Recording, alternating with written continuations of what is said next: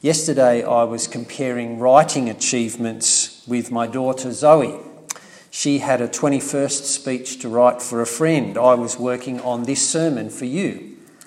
She finished long before I did, but not before she'd worked out an angle or theme and thought of fitting illustrations and stories about her friend. Zoe invested some thoughtful preparation in the coming event, last night's 21st, to honour her friend.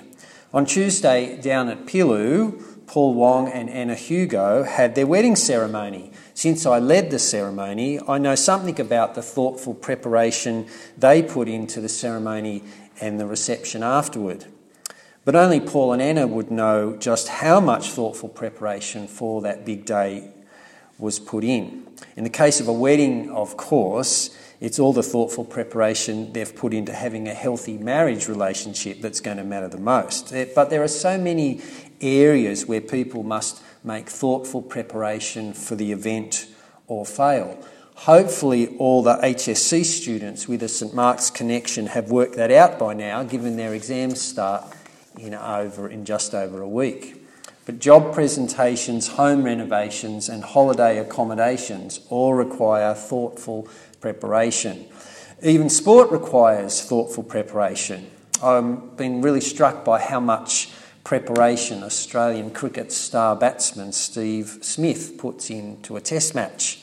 And it's not just all the training and the hours of practice. It even goes down to the equipment he brings. He brings 8 to 13 bats to a test match.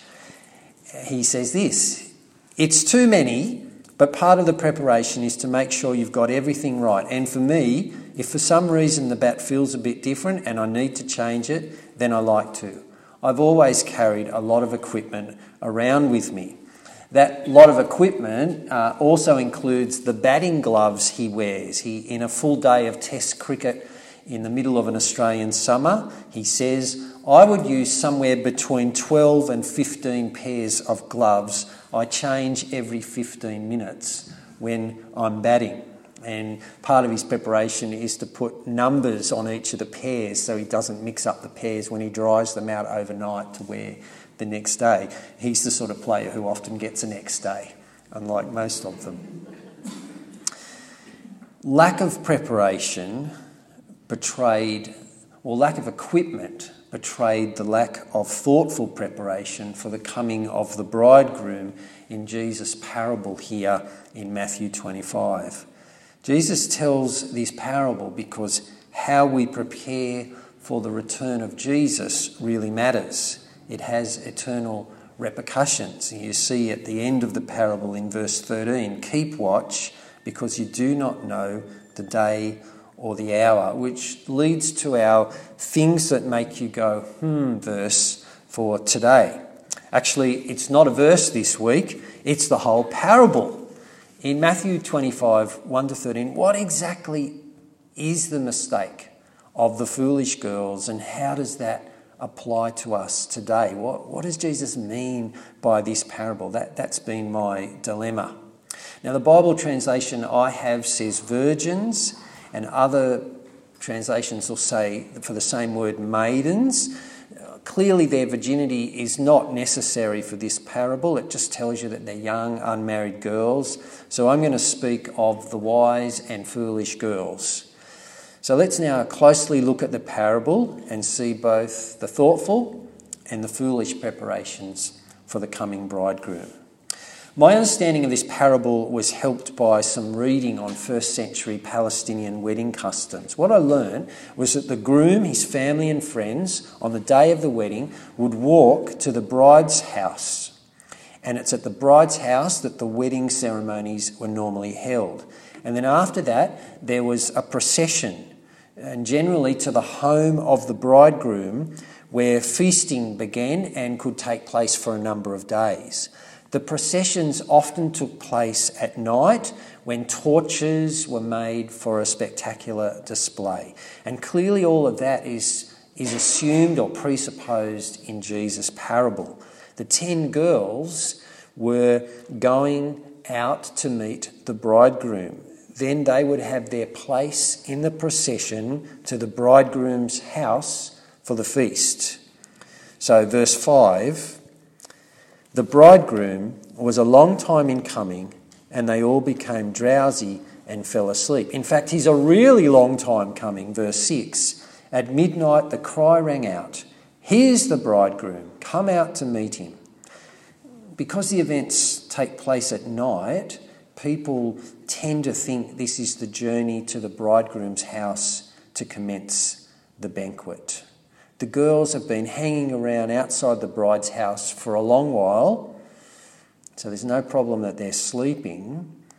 For 5 of them, though, the problem arises because they haven't thoughtfully prepared for the bridegroom. If they had, they would have brought extra oil. Contrast the 5 wise girls of verse 4. The wise ones, however, took oil in jars along with their lamps. When the cry, here comes the bridegroom, is announced, the lamps need trimming, which means cutting off the top of the wick to a crisp point so it will burn clean and brightly and not be dim and smoky. It's no use, though, the foolish ones trimming the wick. They don't have enough oil to last the procession. So they have to go and buy some. And to go and buy someone, of course, involves waking up somebody. It's midnight after all. All of this makes them very late. They miss the procession, completely miss it. Verse 10, the bridegroom arrives. The virgins who were ready went in with him to the wedding banquet. The procession's over. They got in the banquet and the door was shut. And now comes the punch in the guts for the 5 foolish girls and for us. The bridegroom won't let them in. Verse 11, Lord, Lord, open the door for us. But he replied, truly I tell you, I don't know you. This is brutal, this section here. It's not like they try and slip in late and unnoticed, like someone late to a wedding service slipping in the back row. It isn't that they're let in and they feel a bit embarrassed but enjoy the rest of the evening, though feel a bit awkward toward the bride and the groom. No, these are words of rejection. I tell you, I don't know you. There's a finality about these words. They aren't getting in tonight or next week or ever. And they shouldn't expect an invitation to the first anniversary party or the first child's baptism either. As far as the groom is concerned, they're blacklisted for life. They're each, in other words, persona non grata, unacceptable and unwelcome people. What have the 5 done to deserve the treatment? Does it seem a bit rough for forgetting some oil? Well, it's more than being forgetful. They're not bringing spare oil is evidence that they haven't thought about the coming of the bridegroom. They didn't think enough about the bridegroom to be ready for his coming. They had one job, to meet and greet the groom and give him a procession, and they couldn't even do that. They were supposed to be ready, and they weren't. Their actions, or lack of them, were actually due to inexcusable carelessness. They didn't care enough about the bridegroom to thoughtfully prepare. The other 5 girls, though, they wisely thought about their role in the procession and they prepared. They had the extra oil ready because in the first century, wedding processions, the timings of weddings were always imprecise.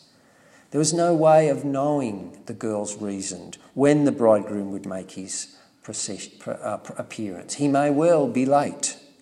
You couldn't know for sure exactly when the procession would begin. They needed to bring extra oil. The sensible took oil in jars. Well, what does Jesus want us to learn from the wise and the foolish girls? Let's think about thoughtful preparation for the coming King. I worked in the National Gallery in Canberra in 1982. I was working with a shop fitting company and my boss and I were installing display cases into which gallery staff placed precious vases and sculpture. I remember the rush and hive of activity the gallery was as opening night came closer and closer. The curators and art handlers were busy setting up displays. Cleaners were everywhere. Painters were doing finishing touches, and Billy and I were moving from level to level, setting up our display cases. It added to our pressure when we were carrying one sheet of toughened glass. The size of the sheet was probably the size of the blue background behind me. That was our biggest sheet. I think it was the glass sucker that was faulty rather than me who put it on.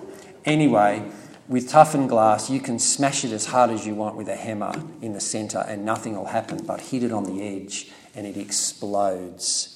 It was unfortunate that it was the biggest sheet in our collection because it exploded and went for 50 more metres pieces of glass across the gallery. That added to our busyness that week. For you see, Queen Elizabeth herself was coming to open the gallery. The coming of the Queen gave us a deadline, and we had to get as much completed before night time on October 12th, 1982. The coming of royalty, the coming of King Jesus, is why Jesus told the parable of the wise and foolish girls. Have a glance back up to verse 1 of chapter 25.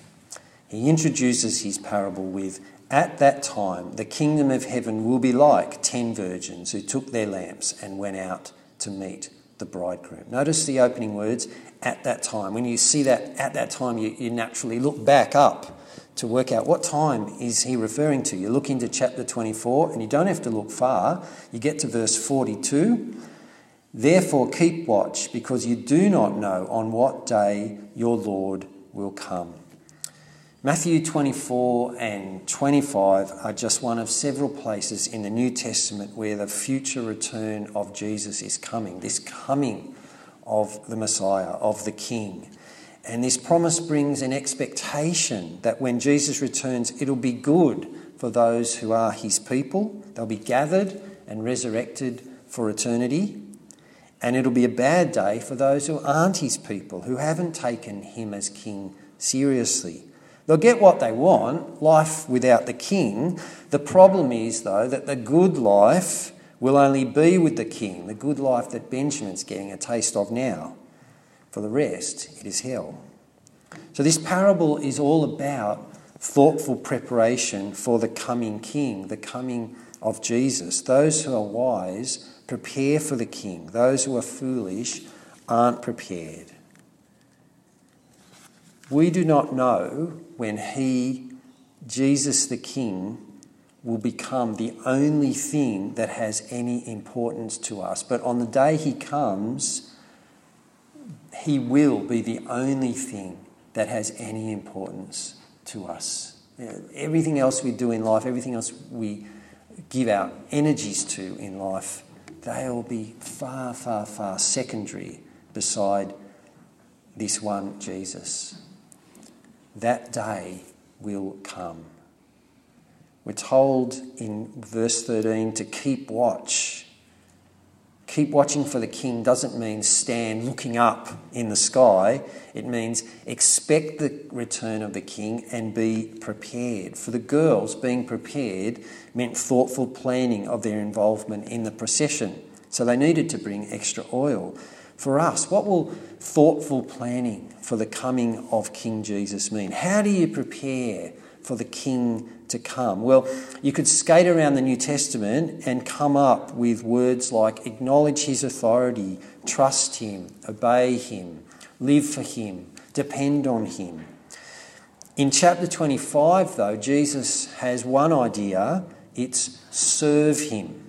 And I get that from the next parable from verse 14 onwards. It's the parable of the bags of gold, or bags of talents, as the older versions have it. A talent is money. It was worth about 20 years of a labourer's wages, so a lot of money. You might like to read the parable yourself later. But to summarise, it's about a master who goes away and entrusts his servants to grow the family business. To do so, he gives them some working capital, some bags of money. When the master returns after a long time, he calls in each servant to see what they've done with the money entrusted to them. He commends the 2 servants who've doubled the original capital, 5 bags to 10 bags, 2 bags to 4 bags. So look at verse 21 of chapter 25. Well done, good and faithful servant. You've been faithful with a few things. I'll put you in charge of many things. Come and share your master's happiness. That is not the master's response to the 3rd servant. That servant returned the 1 bag he was given. He kept it safe by hiding it in a hole he dug in the back garden. The master gives that servant a tongue lashing. Verse 26. You wicked, lazy servant. The master tells him he could have at least deposited the 1 bag with a bank and earned interest. That he didn't do that reveals his heart toward his master. He wasn't interested in serving the master. He wasn't really a servant of the master. He was just a servant of himself. So he's rejected. Just like the 5 girls who were shut out of the banquet in verse 30, throw that worthless servant outside into the darkness where there'll be weeping and gnashing of teeth. There's an obvious nod there, isn't there, to the judgment of anyone who doesn't take Jesus seriously enough to serve him. Notice that the girls all looked like they belonged to the bridegroom. They were all dressed up nice in whatever bridesmaid, whatever the young girls wore in those days for a wedding. They all had their torches. In this parable, all 3 look like servants. They probably wore the same fluoro green with Masters Proprietary Limited embroidered on their heart. But it's not enough to look like a servant because Jesus knows our hearts. Jesus knows if we're a servant. So what will thoughtful planning for the return of King Jesus look like for you and for you and for you? Well, it'll look like whatever you can find to do to serve him. That'll involve prayer. It'll involve showing love and kindness to others. It might involve fulfilling a ministry at church. It'll involve you not keeping all your money for yourself. It'll involve obeying his commands as set out in the Bible. It doesn't mean you're perfect. You can't be. That's why Jesus died, and our sin can be forgiven when we trust and serve him. Now, so many of you are doing this already. Keep it up. Be encouraged by this passage that you're doing the right thing. But if you never think about serving Jesus, if you never think of yourself as his servant and wonder what he might have you do in a situation, then Jesus would call you foolish. It's not living according to the reality around you. The reality is that Jesus is coming back and you aren't ready to meet him. You aren't going to hear, well done, good and faithful servant. It'll be, throw him in the darkness where there's weeping and gnashing of teeth. If that's you, I beg you to reconsider. There is forgiveness and a fresh start for any who'll turn to Christ and start to serve him. In addition to all the equipment Steve Smith assembles for a test match, he also does a lot of visualisation. Like a lot of elite sportsmen who are trained to visualise themselves acting well in the game. He believes visualisation to be a really important part of his batting preparation. And I heard him describe what he did before playing an Ashes test against England. I lay there and focus on Stuart Broad, who's an English fast bowler, running in at me, and Chris Wokes running in at me, on where they're trying to bowl, where I want to hit them, where their fielders are, where my boundaries are. I visualise. The night before my first double 100 at Lord's, I didn't get a wink of sleep, none whatsoever. He laid there visualising. Now, Steve Smith admits when I do it, it's the wrong time, not sleeping all night. On the night before day one of a 5-day test match, he will get very little, if any, sleep. It's amazing to think he then goes out and scores a double 100. I'm not suggesting you go without sleep, but this idea of visualisation, I can help myself to thoughtfully prepare for my coming King by visualising standing before him and hearing those words, "Well done, good and faithful servant." I want to hear those words. And when I'm lagging in fervour, in motivation for serving Christ, when I need help to live wisely, I can visualise again receiving a smile. And verse 21, "Well done, good and faithful servant. You've been faithful with a few things. I'll put you in charge of many things. Come and share your master's happiness." And when I hear those words, come and share your master's happiness, it'll have all been worth it. Let's pray.